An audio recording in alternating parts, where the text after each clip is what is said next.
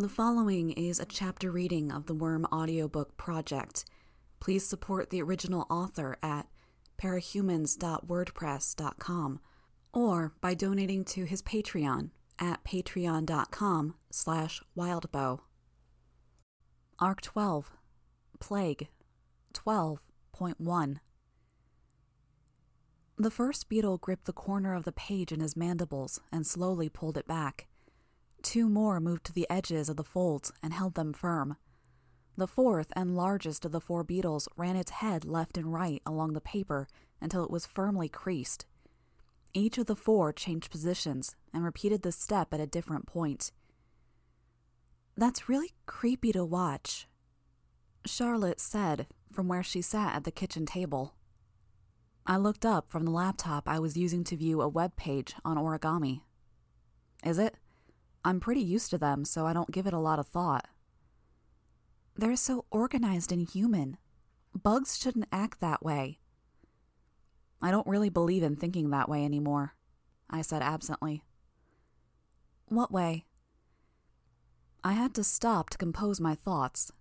I glanced at Charlotte and Sierra, who was standing by the fridge, silently eating her breakfast. I don't believe in shouldn't, like there's some universal rule about the way things should be, the way people should act. "So there's no right or wrong? People and animals should do whatever?" "No, there's always going to be consequences. Believe me when I say I know about that. But I do think there's always going to be extenuating circumstances, where a lot of things we normally assume are wrong become excusable." "Like rape? Are you going to tell me there's a situation where rape is okay?" Charlotte asked. I would have thought I'd touched on a hot subject if her voice wasn't so level. I shook my head. "No. I know some things are never excusable." "Right. But as far as bugs are concerned, at least, I figure anything goes." "It's still creepy." "Give it time. You'll get used to it." I picked up the tightly folded piece of paper that was the end result of my little experiment. I pushed the two corners of the tight paper square, and it settled into a cube about 3/4 of an inch on each side, with holes on two opposing faces. I directed a housefly into one hole and settled it inside, then fed a braided length of twine through the holes. I handed the result to Charlotte and ordered the bugs to start making another. "A necklace?" Sierra asked. She put her plate down in the sink and ran water over it. "Or bracelet, or a keychain. So long as you have this, I'll know where you are, because I can keep an eye out for the fly in the box. The real purpose of this, though, is when there's an emergency. You can crush the box and the bug inside, and the moment that happens, I'll use my power to protect you. It won't be instantaneous, but you'll have a swarm descending on whoever is giving you trouble in anywhere from 15 seconds to a minute. If it works out, I can make something a little more stylish for the future." There were nods from both of them. "I can't protect you from a bullet or a knife wound, but I can screen the people in your vicinity, feeling them out to see if they have weapons on them, and give you a heads up so you don't get in that situation to begin with. If there's potential trouble like that, I'll warn you by drawing this symbol with my bugs." I drew 3 lines that crossed in the center, using the flies and beetles that were working on a cube for Sierra. "Okay," Charlotte said. Sierra nodded. I got the bugs working on the second cube again. "I'll use numbers to inform you of the number of people nearby. You'll want to approach a situation differently if there's 20 people than if there's 5. Maybe have one of you hang back and be in a position to crush the cube, or just keep your distance, or just avoid the situation. Trust your gut. Use your best judgment." "What exactly are we doing?" "For now, just door to door. I'm going to mark the places you should visit, where there are families or groups of people. I need the info I can't get with my bugs. Who are the people in my territory? What do they need? Maybe medical care, clothes, more food. Maybe someone's giving them trouble. You find out, take notes, then pass that information to me." "That's it?" "For now. I'm going to ask you guys to travel as a pair, obviously. You'll be safer, and there's a better chance you'll be able to signal me with the necklace if something goes wrong. Not that you should need the cube, but I prefer having some redundancy." The pair nodded. Sierra bent over to pull on the rain boots I'd provided her. Charlotte was already wearing hers. "That's the general plan. We'll work out other tasks and maybe other signals later, in case you need my attention but not for an emergency, or if you want to cancel a request for help, whatever. That leaves payment." "I was wondering about that," Charlotte said, "but I didn't know how to ask." "We'll try for 6 to 8 hours a day, 5 days a week, but consider it flexible. Not to spook you or anything, but I'll know if you're slacking. I'm thinking $250 a day, and obviously it's under the table, so you're not getting taxed on it." "That's a little more generous than I was expecting," Sierra said. I didn't like Coyle, pretty much despised his methods, but I did agree with his sensibilities on some things, like personnel, and making sure people wanted to work for you. It wasn't like I couldn't afford it. I had yet to spend the earnings from any of my earlier villainous stunts, since Coyle was providing everything major I needed. There's another reason I'm putting you guys out there. 2 people aren't going to be enough for what I'm planning long term. I want you two to trust your gut on this, but you're also going to be keeping an eye out for possible recruits." "You're hiring others?" Charlotte asked. I nodded. "I'm looking for people who are young, reasonably fit, and able to follow orders. With you two out there, I'm hoping others see a pair of girls who are secure, happy, and healthy in my employ. You recruit someone I decide is worth keeping, I'll reward you. But this isn't a competition. Got it?" Both girls nodded their heads. "If you don't have any questions—" "I do," Charlotte piped up. "Do you have a mask I could wear?" I frowned. I was hoping you guys would put a more human, less sinister face on things. "I don't want to run into someone I know and have to explain. Not that I think anyone I know lives around here, but—" "Okay, no. I wouldn't expect you guys to go unmasked when I won't. That wouldn't be fair. Give me a few seconds," I told them. I headed upstairs to my office.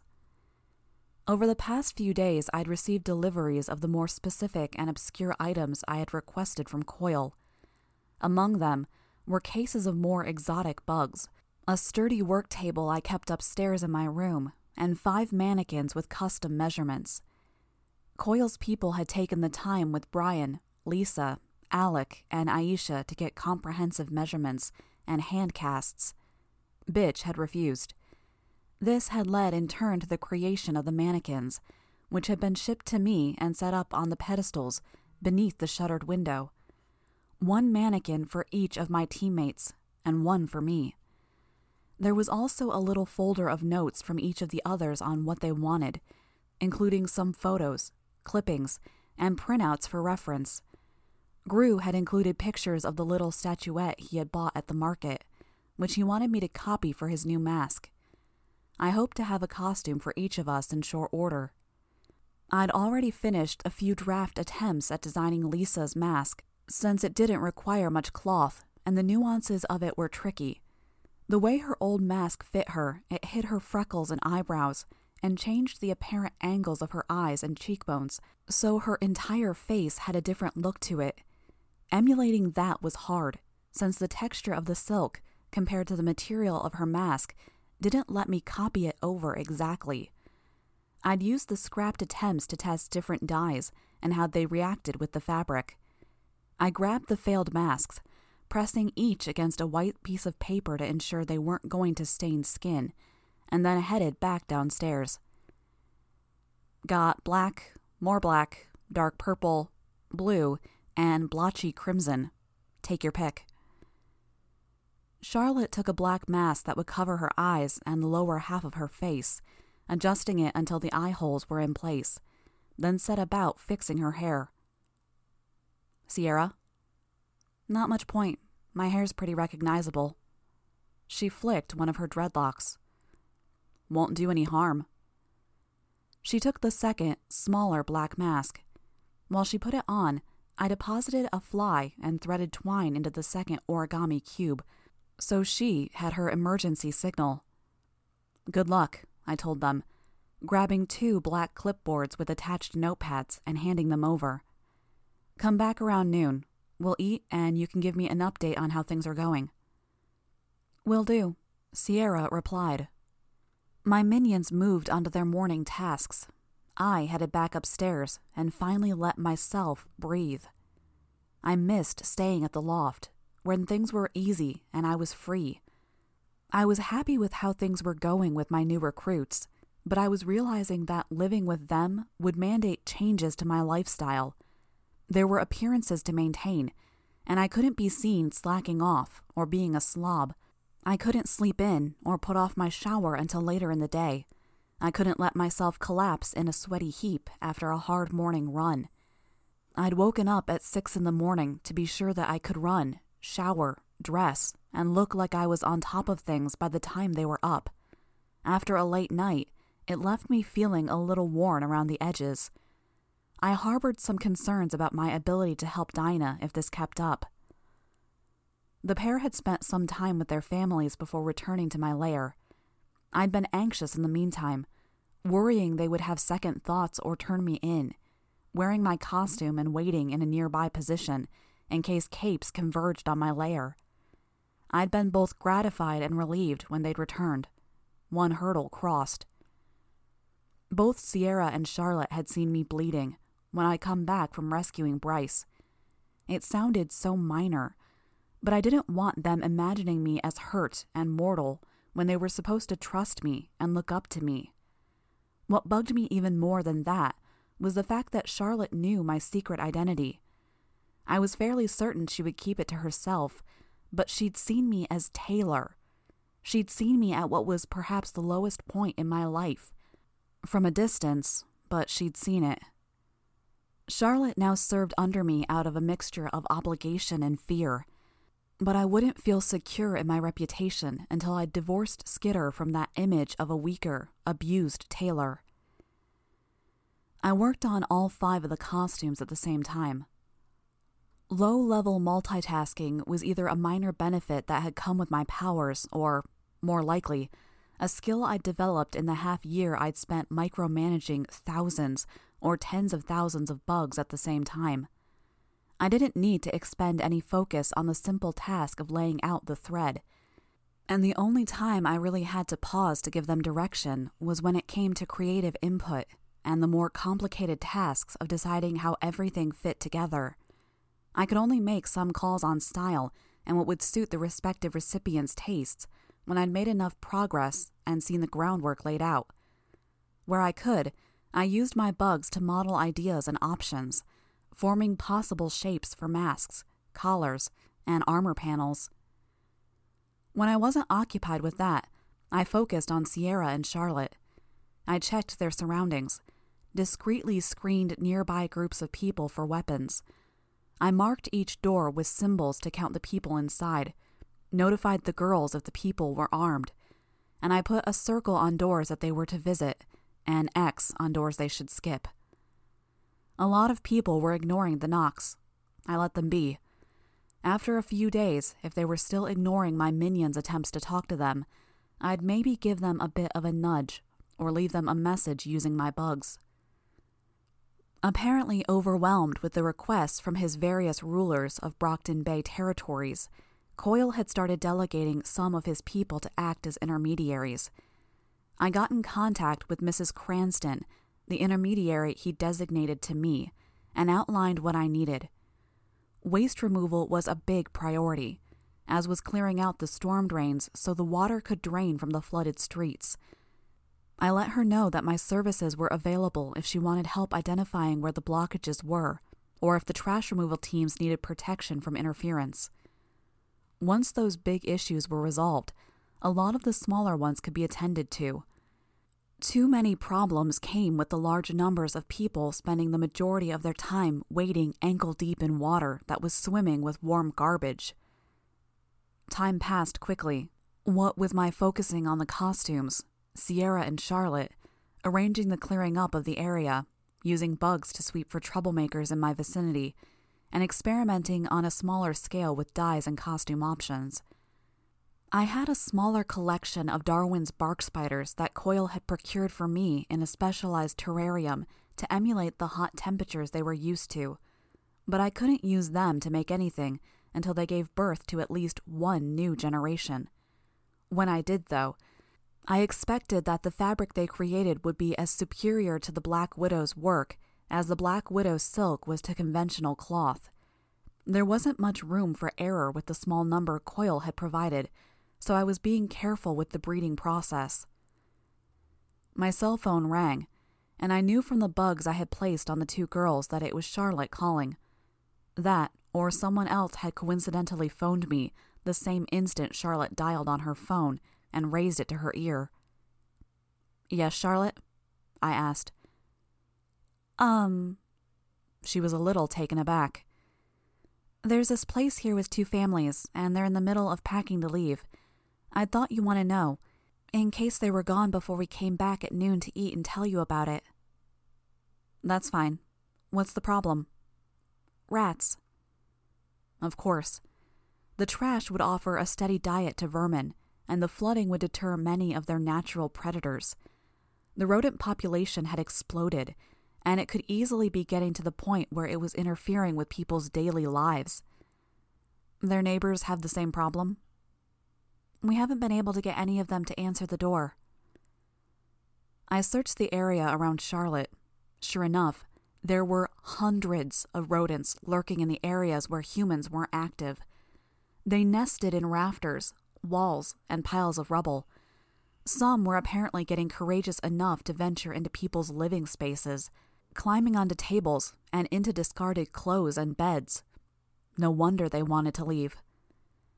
"Tell them to step outside. If they hesitate, warn them they might get hurt. They won't, but it'll make them move." "Okay." I hung up, then hurried to pull on my costume, donning latex rubber socks before pulling on the leggings. At the same time, I gathered a swarm near the rat house. I began a systematic attack against the rodents there. Bees, wasps, hornets, fire ants, regular ants, mosquitoes, biting flies, and spiders gathered and began attacking the rats furthest from the house and began steadily working their way inward. Some rats fought or ran, but more bugs gathered each second. I hurried out the door and took my shortcut through the false storm drain to the beach. Drawing a host of bugs around myself, I headed toward the rat house with long strides.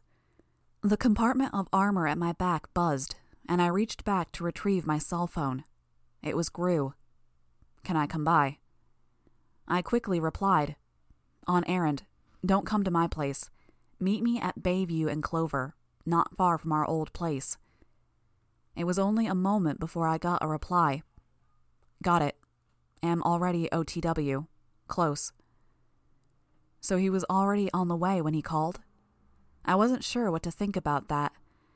It suggested it was a social call with the assumption I would be okay with it, which I didn't mind, but that didn't really fit his personality. More likely there was something that he wanted to discuss with me in person.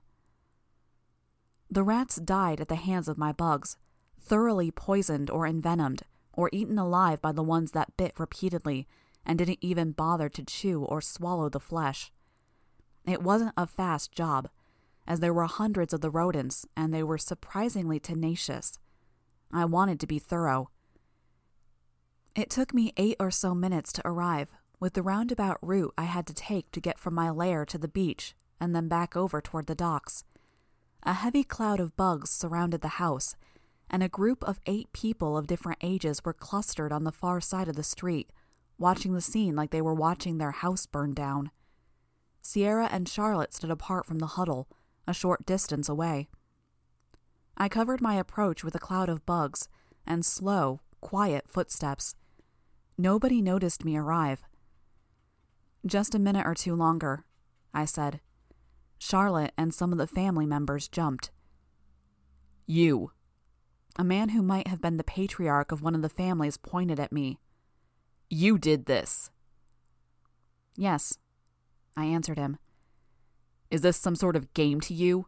We were prepared to leave and you keep us from getting our things? Add another infestation to the one that's already there?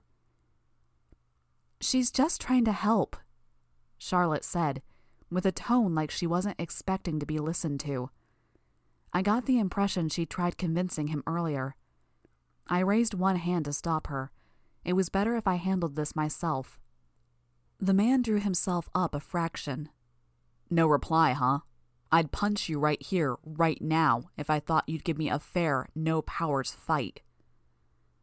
Irritated, I told him, count backwards from 100. If you still want to when you're done, I'll give you that fight. He set his jaw stubbornly, refusing me the courtesy of a countdown.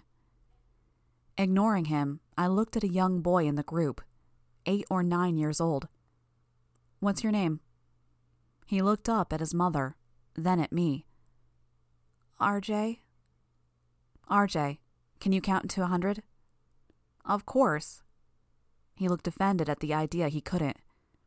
Show me. 1, 2, 3. Only a small fraction of the rats were left. The largest mass of them had been herded into a corner by the swarm, and in their panic they had done nearly as much damage to each other as they were doing to the bugs. Stragglers remained elsewhere, but as good as they were at navigating the nooks and small spaces of the house, the bugs were just as good, organized by my will, and they vastly outnumbered the rodents. 31, 32. Before the last of the rats were dead, I began organizing roaches and other sturdier bugs to have them cart the dead rats away. I filled the corners of the stairs with the massed insect bodies until it was more like a ramp than a set of steps. I stepped up to the house to open the door and let the swarm start bringing the dead rats outside. 77, 78, 79. I knew I wouldn't have enough time to clear out the entire house of the rat corpses, so I cheated by hauling the rats through the walls, into the unoccupied neighbor's residence, and out the kitchen window at the back of the building. The last of my bugs left the sky around the house. I timed the arrival of the last few dead rats with the end of RJ's countdown. So many, Charlotte gasped as she saw the 300 or 400 rats held high by the swarm. Judging by the family's expressions, they hadn't known how many rats they'd had nesting inside their home. Turning to the dad, I told him, "Your rat problem is dealt with, and nearly all the bugs are gone. Some of my swarm will remain so I can keep an eye out for any future infestations, but you won't see them. Now, if you still want to swing at me, I'm okay to go a round or two.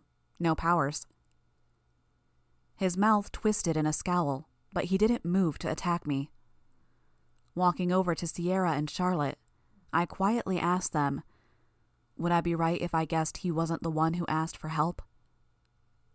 "Yeah," Sierra said. "She did." Sierra pointed at the woman who was protectively clutching RJ's shoulders. "Is this satisfactory?" I asked the woman, raising my voice. "The dead rats will be cleared out of the area in a few minutes." "They're really gone? They won't come back?" "They're gone, and they won't come back until someone forces me to move out of this territory." "Thank you," she said. She opened her mouth as if she was going to say something else, then stopped. Well, at least the mom thanked me. "You'll want to sterilize the place. Rubber gloves, bleach. Boil or replace every dish, every piece of silverware, toothbrushes, linens, and clothes." "We really don't have the ability to do all that. We don't have much money, let alone those things. Stores aren't exactly open, and we don't have running water or electricity either." "Jeez." "What have you been drinking?" "We have a rain barrel, and we have a water collector on the roof that came with the supply kit." "That's not good enough for this many people." "Do you have a propane tank? One should have come with the supply kit."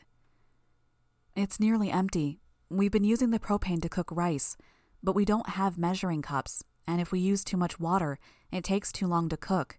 and so we're running out of the gas." She sounded so tired. Getting by with 8 people in one household and no facilities would be such a chore. Add the stress of the rats getting into the food, tearing at sheets to get materials for nests, crawling on them as they slept. I don't know how she coped. I hoped my dad's situation was better. "Make a note," I ordered Sierra. "If these people are having trouble, it's easily possible others are in the same straits. We'll want a fresh set of supplies going out to everyone in my territory. For this family, a delivery of cleaning supplies, bleach, rubber gloves. They'll want some new clothes. You can get their sizes after I leave. Supplies, of course, and containers to keep the food in. Tupperware. We'll arrange for a doctor to come by and check them for bites, scratches, and infections. Standard inoculations. The doctor will know how to handle that stuff better than we do. Hopefully. Okay. And measuring cups." I smiled behind my mask. "We can't pay you back for this, even if you give us a loan. We won't be able to," the mom said. So they were assuming I was putting myself in some loan shark role, get them indebted to me, leech them for cash. "It's on the house." I waved her off. "Thank you," she said again. I felt bad for feeling the way I did, but I thought her gratitude was a little muted for what I was giving her. I could sense Gru a block away, my bugs settling on his helmet, unable to see as they got close. I could feel that faint push of the darkness billowing away from him. He'd been watching for a minute or two. "If there's nothing else that's pressing?" I asked. Silence, a few shaken heads. I turned to go and meet Gru where he stood at the corner of one building.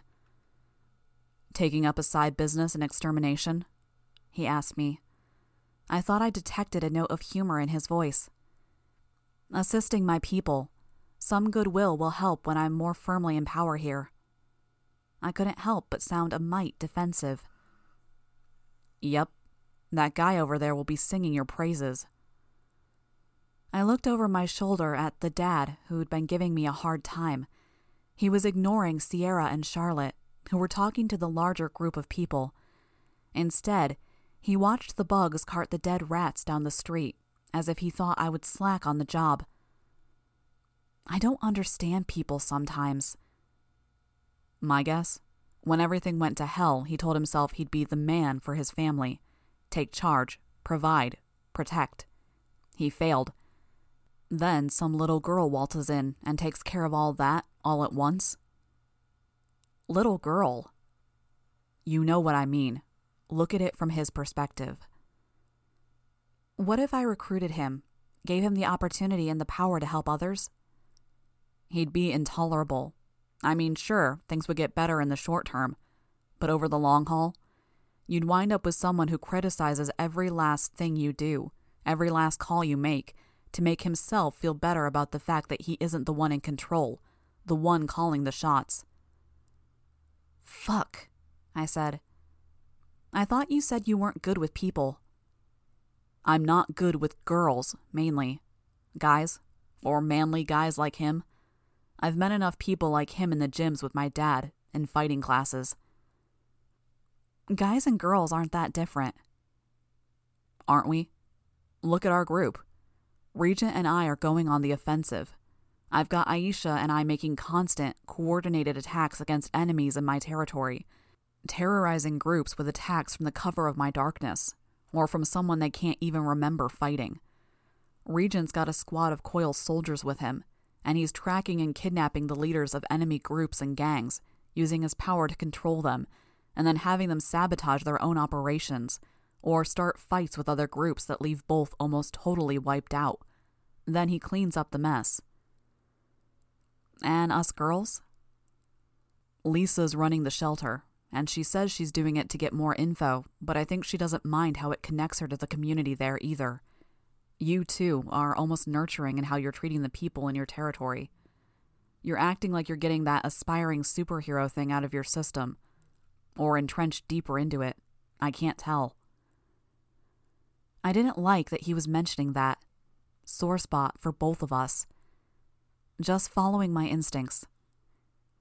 And maybe pushing yourself a little too hard, too fast in the process. I offered a non-committal response. I could have asked how bitch fit into his interpretation of events, but I already knew the answer. Normal rules didn't apply to her. I think all this ties more closely into how our individual powers work than it does to gender. Maybe, but no. He changed his mind after thinking for a second. I think that both you and Lisa could be a lot more aggressive. It kind of worries me that you aren't. Worries you? If you aren't taking out the other gangs in your territory and turning a profit, why should Coil bother keeping you here? First of all, I'm totally prepared to squash any troublemakers the second they make themselves known around here. Assuming you can find them. I can. Second of all, Coil didn't say a thing about turning a profit. He has money. Scads. He has his own money. Money that he has to devote time and attention to earning. If your territory never starts earning for him and just becomes some black hole that sucks up tens of thousands of dollars of his money each week, you think he's going to be okay with that? What do you want me to do? That doesn't involve taking protection money or peddling drugs. Those would be your biggest revenue streams. I'm taking control like he wanted me to, faster than the rest of you. But you're not leaving yourself in a position to do anything with that control. I can get all of the people in my territory onto Coil's side, and I have over $350,000 I can put towards infrastructure here. And that's not as much as you might think it is when you're talking about this much territory. No, but it's something. Look, Coil's a proud guy. He said it himself. He'd be upset if he took over the city and it wasn't better than it was before. I've got the old boardwalk here. I can help set that going again. I've also got the docks here, a better part of it.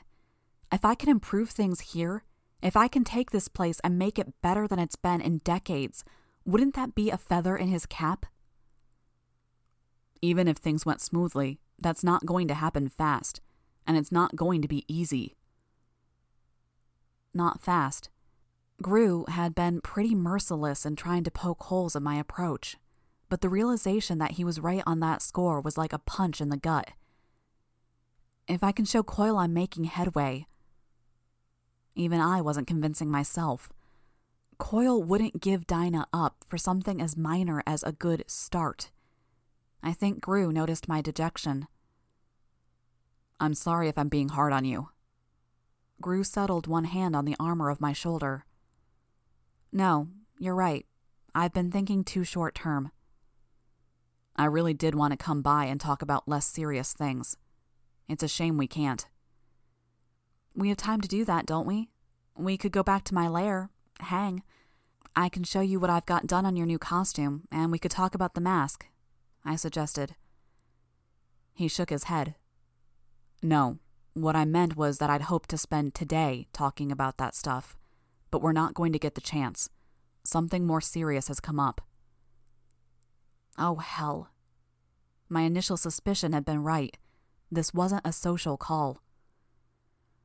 Regent got a visit from one of the Slaughterhouse 9 last night. So did Coil, though the man is quiet on details. Coil's also reporting that Hookwolf got a visit on Tuesday, and one of Coil's undercover operatives died in the ensuing carnage. The PRT office downtown also got hit, according to Tattletale. They're active. Yeah. More to the point, they're recruiting, looking for a 9th to round out their group. Regent was one candidate. Who was the other at Coil's? Coil isn't saying. We think, with Tattletale's educated guess helping us out, that Hookwolf might have been another possible recruit. And at the PRT offices? Shadowstalker? As good a guess as any. We're not sure where she wound up. So, what does this mean? It means Hookwolf is calling together a meeting of the local powers that be. Crook, criminal, mercenary, and warlord. We have to decide if we want to go. He was one of the people they visited. He was, which means this could be a trap. Some kind of grand slaughter to commemorate his joining the group, taking out other prospective members in the process, like Regent. Or it could be a target for the Slaughterhouse 9 to attack, create chaos, maximum bloodshed, the kind of stuff that gets attention. They'd be killing some of their possible recruits, but that'd suit them, being unpredictable, never letting you think you're safe. Gru nodded. At the same time, if we don't go, it's crucial info we're missing out on. I thought aloud. What does Dinah say? Her power is out of commission after the attack on Coil's base, apparently. So, we're flying blind, with only Coil's power to back us up. Whatever it is. Whatever it is, I echoed him, feeling bad for the dishonesty and my lack of disclosure. What do Coil and Tattletale have to say about the meeting? Coil wants everyone present. Tattletale thinks Hookwolf is on the up and up, but he's only one of the potential problems that could come up. I thought of the others who would be at the meeting, like the fact that Skidmark is one of the local powers, or he is if he's managed to recuperate rep-wise from the ass-kicking that Faultline gave him. He's not exactly the type to keep to the truce at the meeting, an unpredictable element. Yeah. But if Tattletale is right and Hookwolf isn't on the side of the Slaughterhouse 9, if we can trust Skidmark to have the basic common sense to back the rest of us up if they attack. Brian turned toward me, and I could imagine him giving me an "Are you serious?" look behind his visor. Or at least not get in our way. I corrected myself. We could fight back if it wound up being most of the villain groups against the 9. Our group's power sets lend themselves to slipping away if that went sour, and Tattletale might be able to sense trouble before it hit us. You're talking like you want to do this. I do. Kind of.